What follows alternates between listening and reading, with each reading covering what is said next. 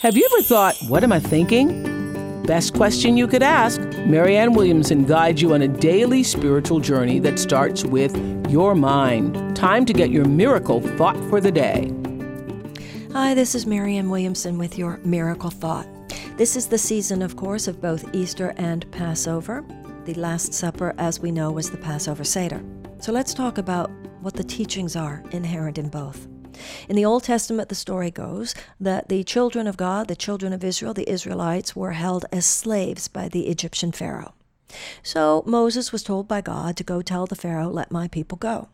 As we know, the Pharaoh wasn't exactly open to the idea, and Moses would go back to God, say he said he won't do it.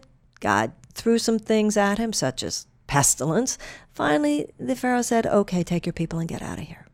And so the Israelites left Egypt on their way to the promised land. That's what Moses said. We're leaving here. We're leaving the land of bondage. We're leaving the land of slavery. We are on our way to the promised land. God has told me that's where we're going.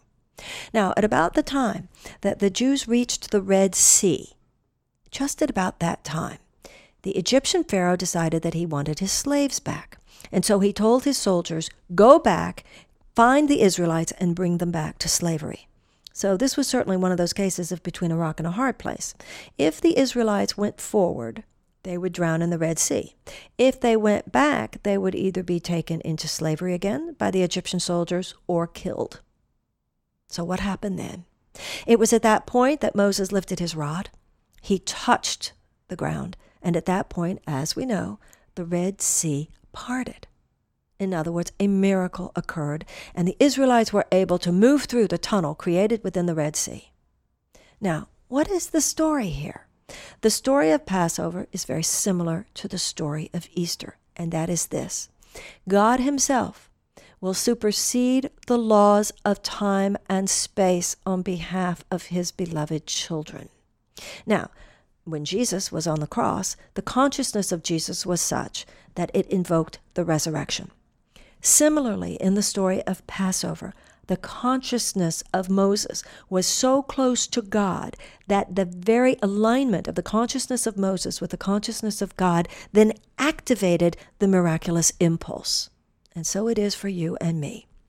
The story here is, even if you feel like, if you go forward, you're going to drown in the Red Sea. If you go backward, you're going to be taken back into bondage. Know who created you, know who loves you, and know who it is that is the source of your strength and your salvation and your deliverance. Now, I've never heard a Jew say, I'm not going to go to Passover this year because I know the story, any more than I've heard a Christian say, I'm not going to go to Easter service this year because I know the story. The stories do not change. The Christian will always hear the same story. The Jew will always hear the same story. The point is, every year you and I change. The point is, you and I, every year, we've experienced more. So on Passover, every Passover, you're more likely to realize, oh, I get it. I have a more mature sense now of what it means to say, I was enslaved by Pharaoh. I was enslaved by my addiction. I was enslaved by the pain of my divorce. I was enslaved by whatever the situation was in which I was bound and not free. And the story of Passover is a code, it's a message from God, just as the story of Easter is, where through various religious systems we are taught, we are given a message from God himself, and that is, the darkness is not the end of the story. Your slavery is not the end of the story. Your bankruptcy is not the end of the story. Your divorce is not the end of the story.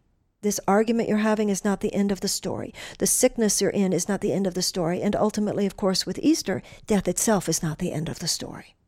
And whether in the Passover story we're talking about the 40 years wandering in the desert on the way to the promised land, or the symbol of the 3 days between the crucifixion and the resurrection, it's all the same, really, metaphysically. It's the idea that in-between time is the time for faith. Just keep walking. And know where you are headed. Where you are headed is the land of deliverance. Where you are headed is the land of peace. Where you are headed is the land of love. Where you are headed is the promised land. It has been promised, and it is an eternal promise. Just remember, be very, very clear who takes you there. You're listening to Marianne Williamson. Happy Passover. Now that you've gotten your daily miracle thought, visit Marianne's blog, Miracle Think, at oprah.com/Marianne Radio. And listen to Marianne Williamson's live radio show Thursdays on Oprah Radio at XM 156 and Sirius 195.